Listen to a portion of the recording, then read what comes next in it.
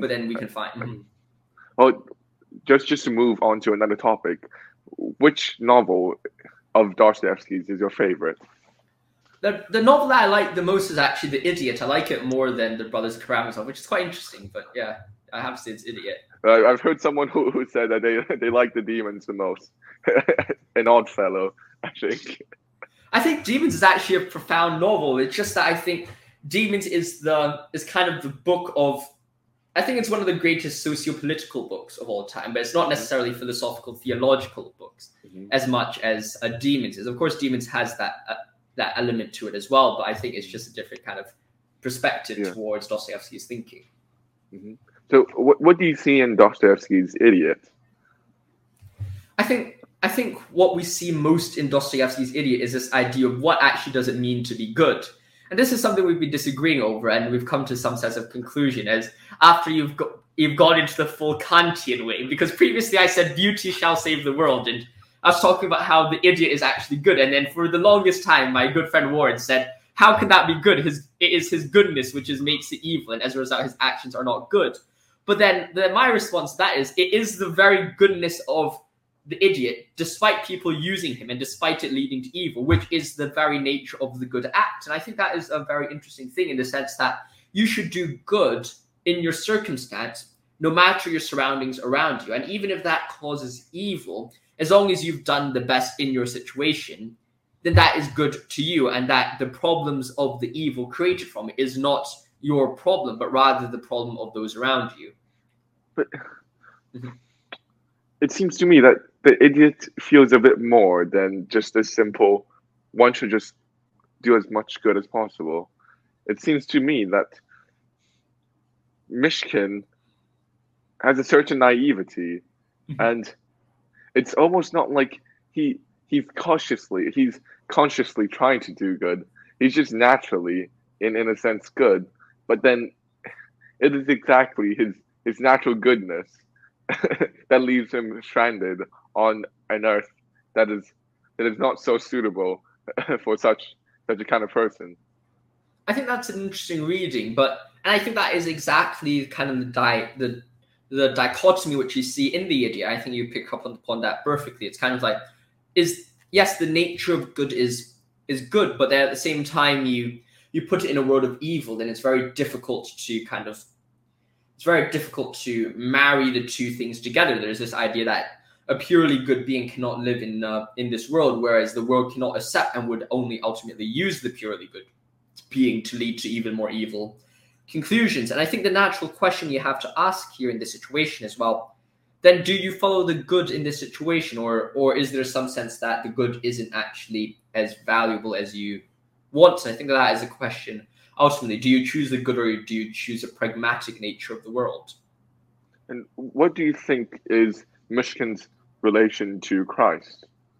Well, I think that Mishkin's relationship to Christ is very similar, because I think that what Dostoevsky was trying to do, and I'm not saying it I think, because it's being quite established, is that he's been trying to, when he's writing The Idiot, to compare or combine the characteristics of Don Quixote by Miguel de Cervantes and also that of Christ, and to tie those a few concepts together. And I think that is a very difficult thing to do, because you have in Cervantes' work a very, very crazy kind of mad but innocent kind of knight. But then on the other hand, you have Christ, which is kind of this archetype of goodness in the world, which is often seen or often misinterpreted as innocence. But I think that perhaps the relationship between Mushkin and Christ is that Mushkin is not necessarily Christ in the sense that he is trying to do good, but rather he is Christ in the sense that he's trying to illustrate, or he's trying to embody, or he is acting out that goodness, but he's doing that in a local sphere, in the sense that there's that lack of evangelism within Mushkin. It's that his actions are which promotes his goodness, not necessarily his words, which is different from the Christ figure. Yeah, I would agree. But you had sort of two formulations of what Mushkin's up to. The the first part you used, he's trying to do good, and then but you sort of shifted on the second part to he's just acting out the good. And it seems to me, I'm wondering whether you would go along with me here that, as I said before, Mushin is almost struck by a certain goodness rather than trying completely to embody them. It's like, I forgot which movie, the very famous movie of like the Passions, where like Christ is moving around and he seems almost to be surprised that he is the son, or he's surprised that he can actually do miracles in some sense, and he's just chosen, and he himself doesn't even know too much. I think, I mean, I think essentially, well, maybe I think what you point out very well is that passion, the Christ in the movie that you're talking about, is less so the Christ of the Bible, but more so the idiot, Mushkin from The Idiot. So I don't think Mushkin necessarily views himself as good in any way of imagination. Rather, it's just he acts in a certain way which is good by nature. And I think that is itself is the response, perhaps, that we should be doing good without having that conscious knowledge of it being good. And that kind of ties back to Aristotle, that you're good by kind of this practice, by this practical wisdom, is that it's kind of such a part of your nature that you're doing it, that it is good without having to think much about it. But this also links to, I think I stressed this to you a lot of times, but it was quite a long time ago when I was heavily reading Hannah Arendt, and it was her characterization of the revolution of Christianity in the realm of ethics. She said Christianity revolutionized ethics in the sense that one can only be good if one does not consciously strive to be good. Or I think it's one passage in the Bible. It's like your left hand, the good of your left hand cannot know your right hand when you're doing good. And if immediately when you know that you are doing good, then your goodness is already, using the Kantian term, pathologically affected.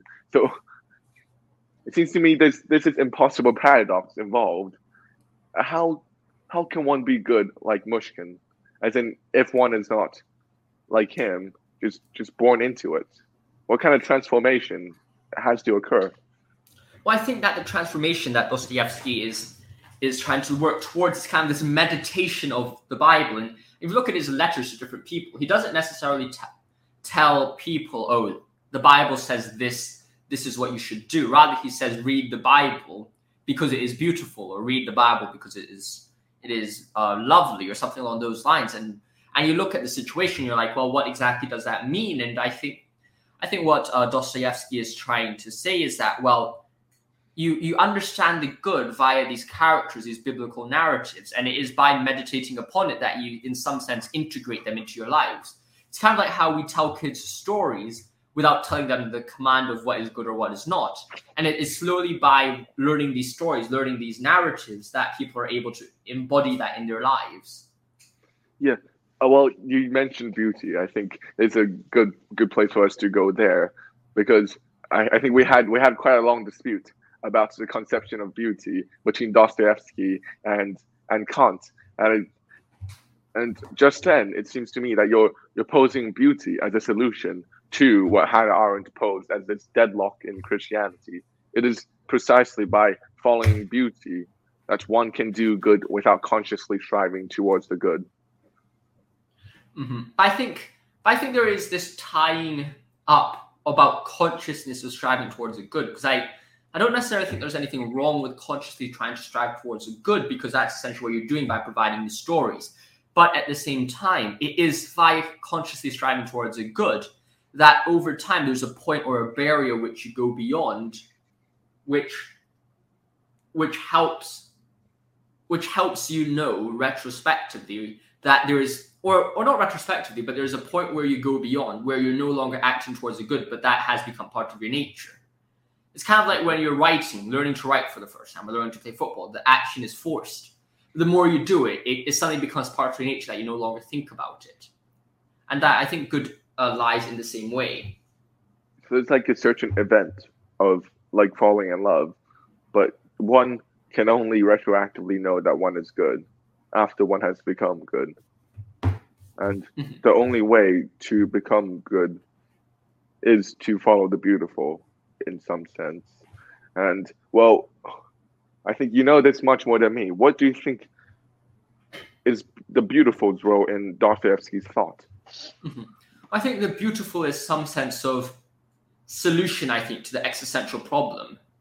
Because I think you drive back or you tie back to the quote he perfectly says, and let me try to get it up for you. Beauty will save the world, is it? Not that one. I mean, I will talk about that one in a bit, but I think that there's this there's nothing more beautiful and true than that.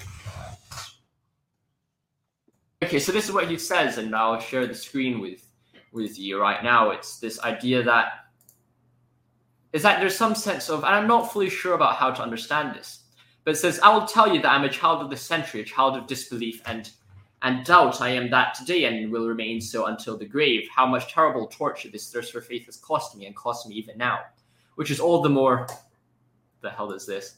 Which is all the stronger in my soul, the more arguments I can find against it. And yet God sends me sometimes instances when I'm completely calm, at those instances I love and I feel loved by others. I think that's a silence. And it is at those instances that I have shaped for myself a credo where everything is clear and everything sacred. This credo is simple. Here it is. To believe that nothing is more beautiful, more profound, sympathetic, reasonable, manly, and more powerful than Christ. I think that is perhaps that's the core to understanding Dostoevsky's understanding of beautiful. It's this idea that beauty allows you to enter the realm of silence that we talked before, and beauty allows you to understand more about the world, or at least more about Christ, your understanding of our statuses as beings, and I don't want to say beings in a Tillotskian sense or Heideggerian sense, because every time you raise it, you undeniably, unfortunately, you get back to Heidegger, but it's not necessarily that, and it's not necessarily a fully Heideggerian or Tillotskian way where you're looking at it, and it's very difficult to kind of talk about it beyond it, but at the same time, it has to go with it.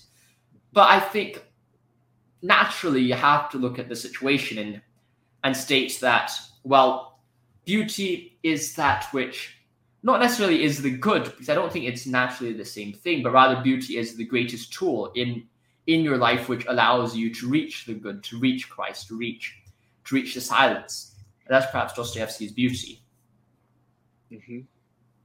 Well, my concern, or my challenge to this conception of beauty would just be this. I think you described it beautifully. It's similar to Kant when he said that this judging of beauty is a certain disinterestedness, as in your interest after seeing beauty is just to stay inside beauty and not do anything else. And in some sense, that's very similar to the silence that we were talking about before. But at the same time, how exactly does beauty make one good after one leaves the state of beautifulness or the state of awe?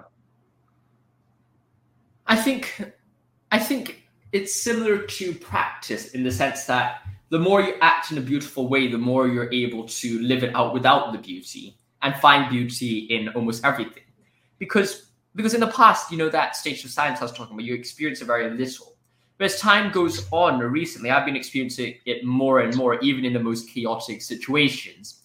I think that is this idea where you're able to find that beauty, that's even that small amount of beauty, which I think always exists in almost everything.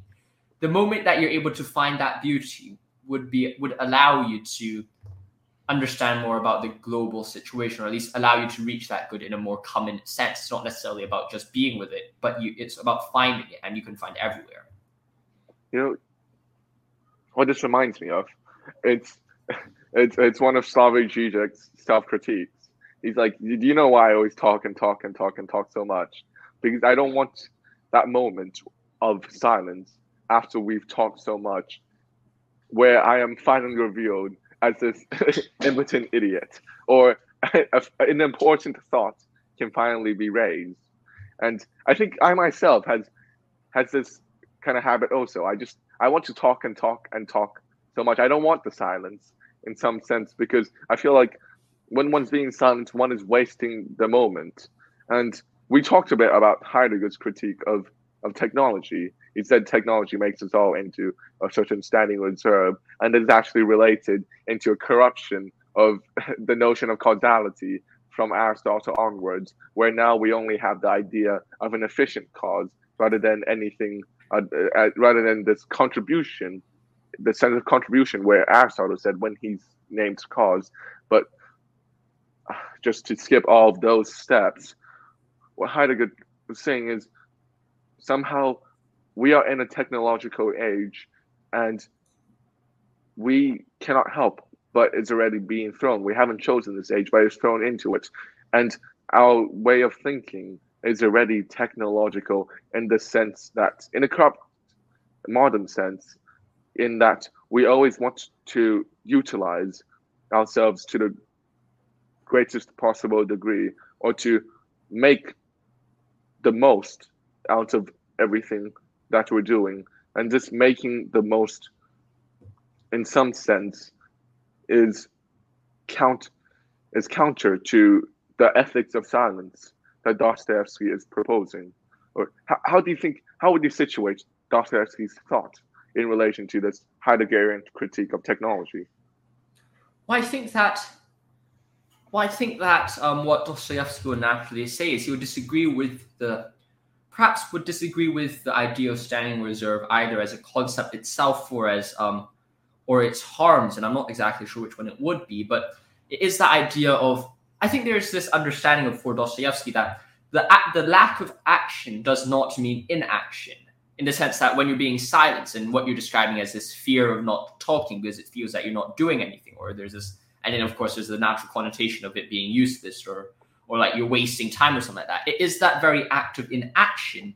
It is that fear of inaction which creates the standing reserve retroactively. Because the problem of the standing reserve is not found in that silence, that inaction itself, but it is only added to it when you're thinking about it from a third perspective, or it is only when you're living out that inaction to live out inaction, such that it becomes a problem of uselessness or that standing reserve. But rather, if you look at that inaction, not as something bad, but view it as something beneficial in itself, that silence can lead to greater understanding, like Dostoevsky, the silence, the beautiful, the good, the knowledge of God, then what you see is that it is no longer that the problem of the standing reserve then disappears, perhaps, or it's no longer that kind of negative view that you're looking at. And it's actually something which is good. It transforms it. It's a different perspective. Mm-hmm. What do you mean by greater understanding? I'm here thinking about one of Hannah Arendt's quotes in her last work, The Life of the Mind, where she repeatedly said, I think, thinking's role is not for knowledge or truth, but for meaning. And that's why we think. And thinking is done for the sake of meaning. It has no use whatever, but one has to think nonetheless. Do you think what you mean by understanding would relate itself to this?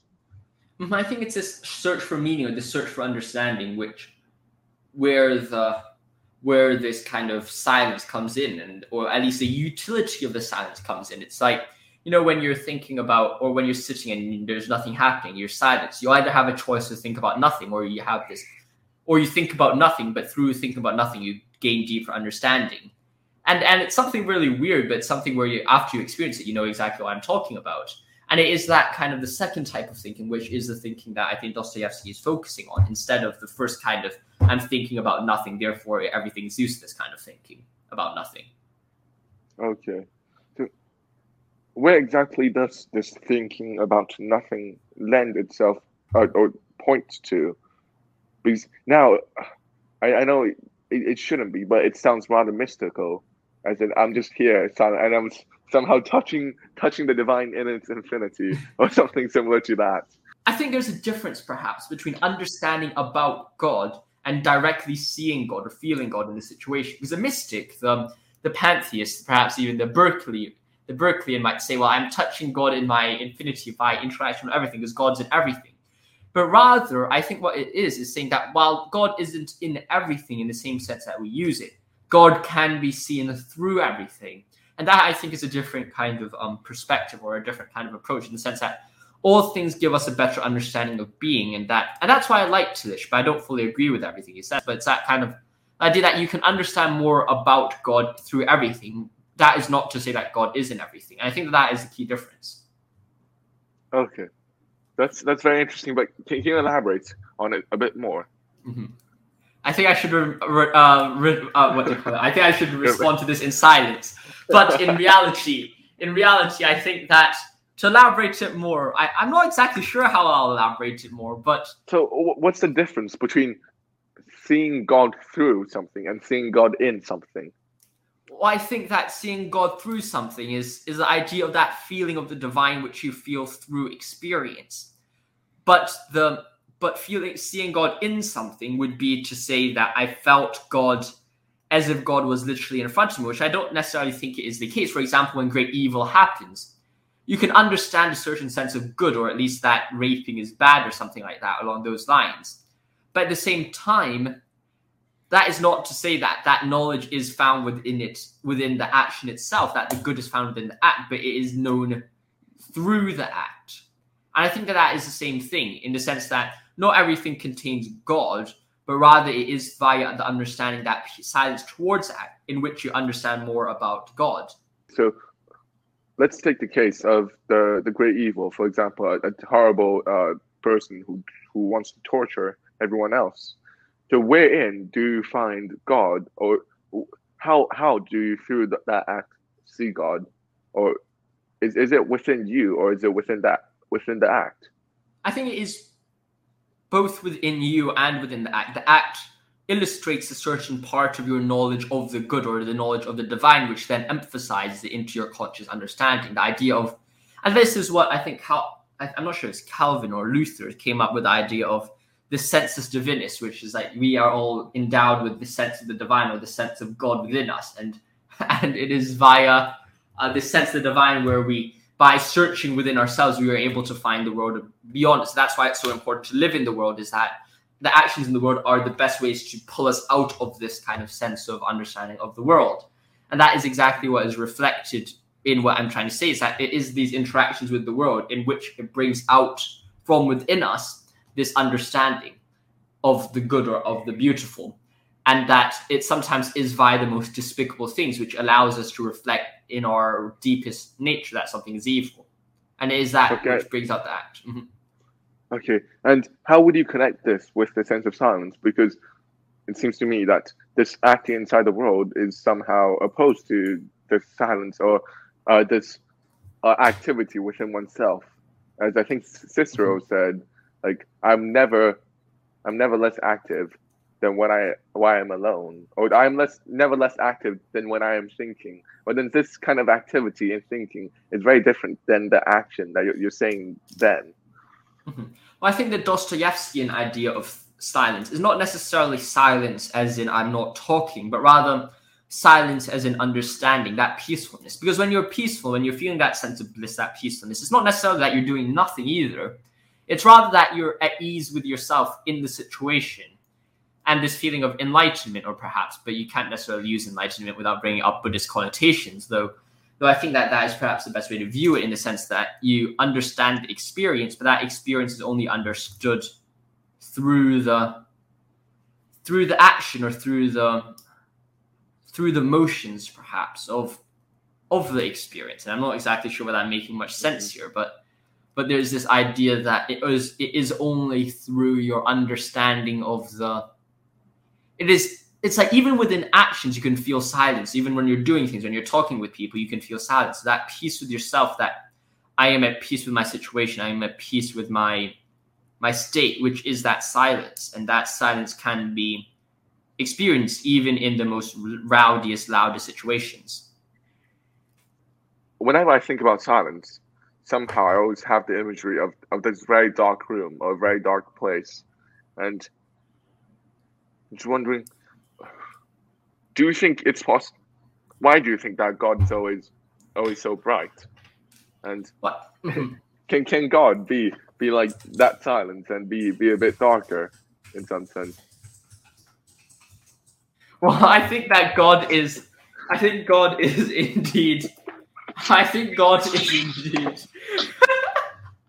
I think God is indeed. I think God is illustrated as the light because the light is seen as good because. But I think that God can be illustrated as dark as well. But it's just that the reason why we view God as light so many times is because God is good, and that good is tied in with the light.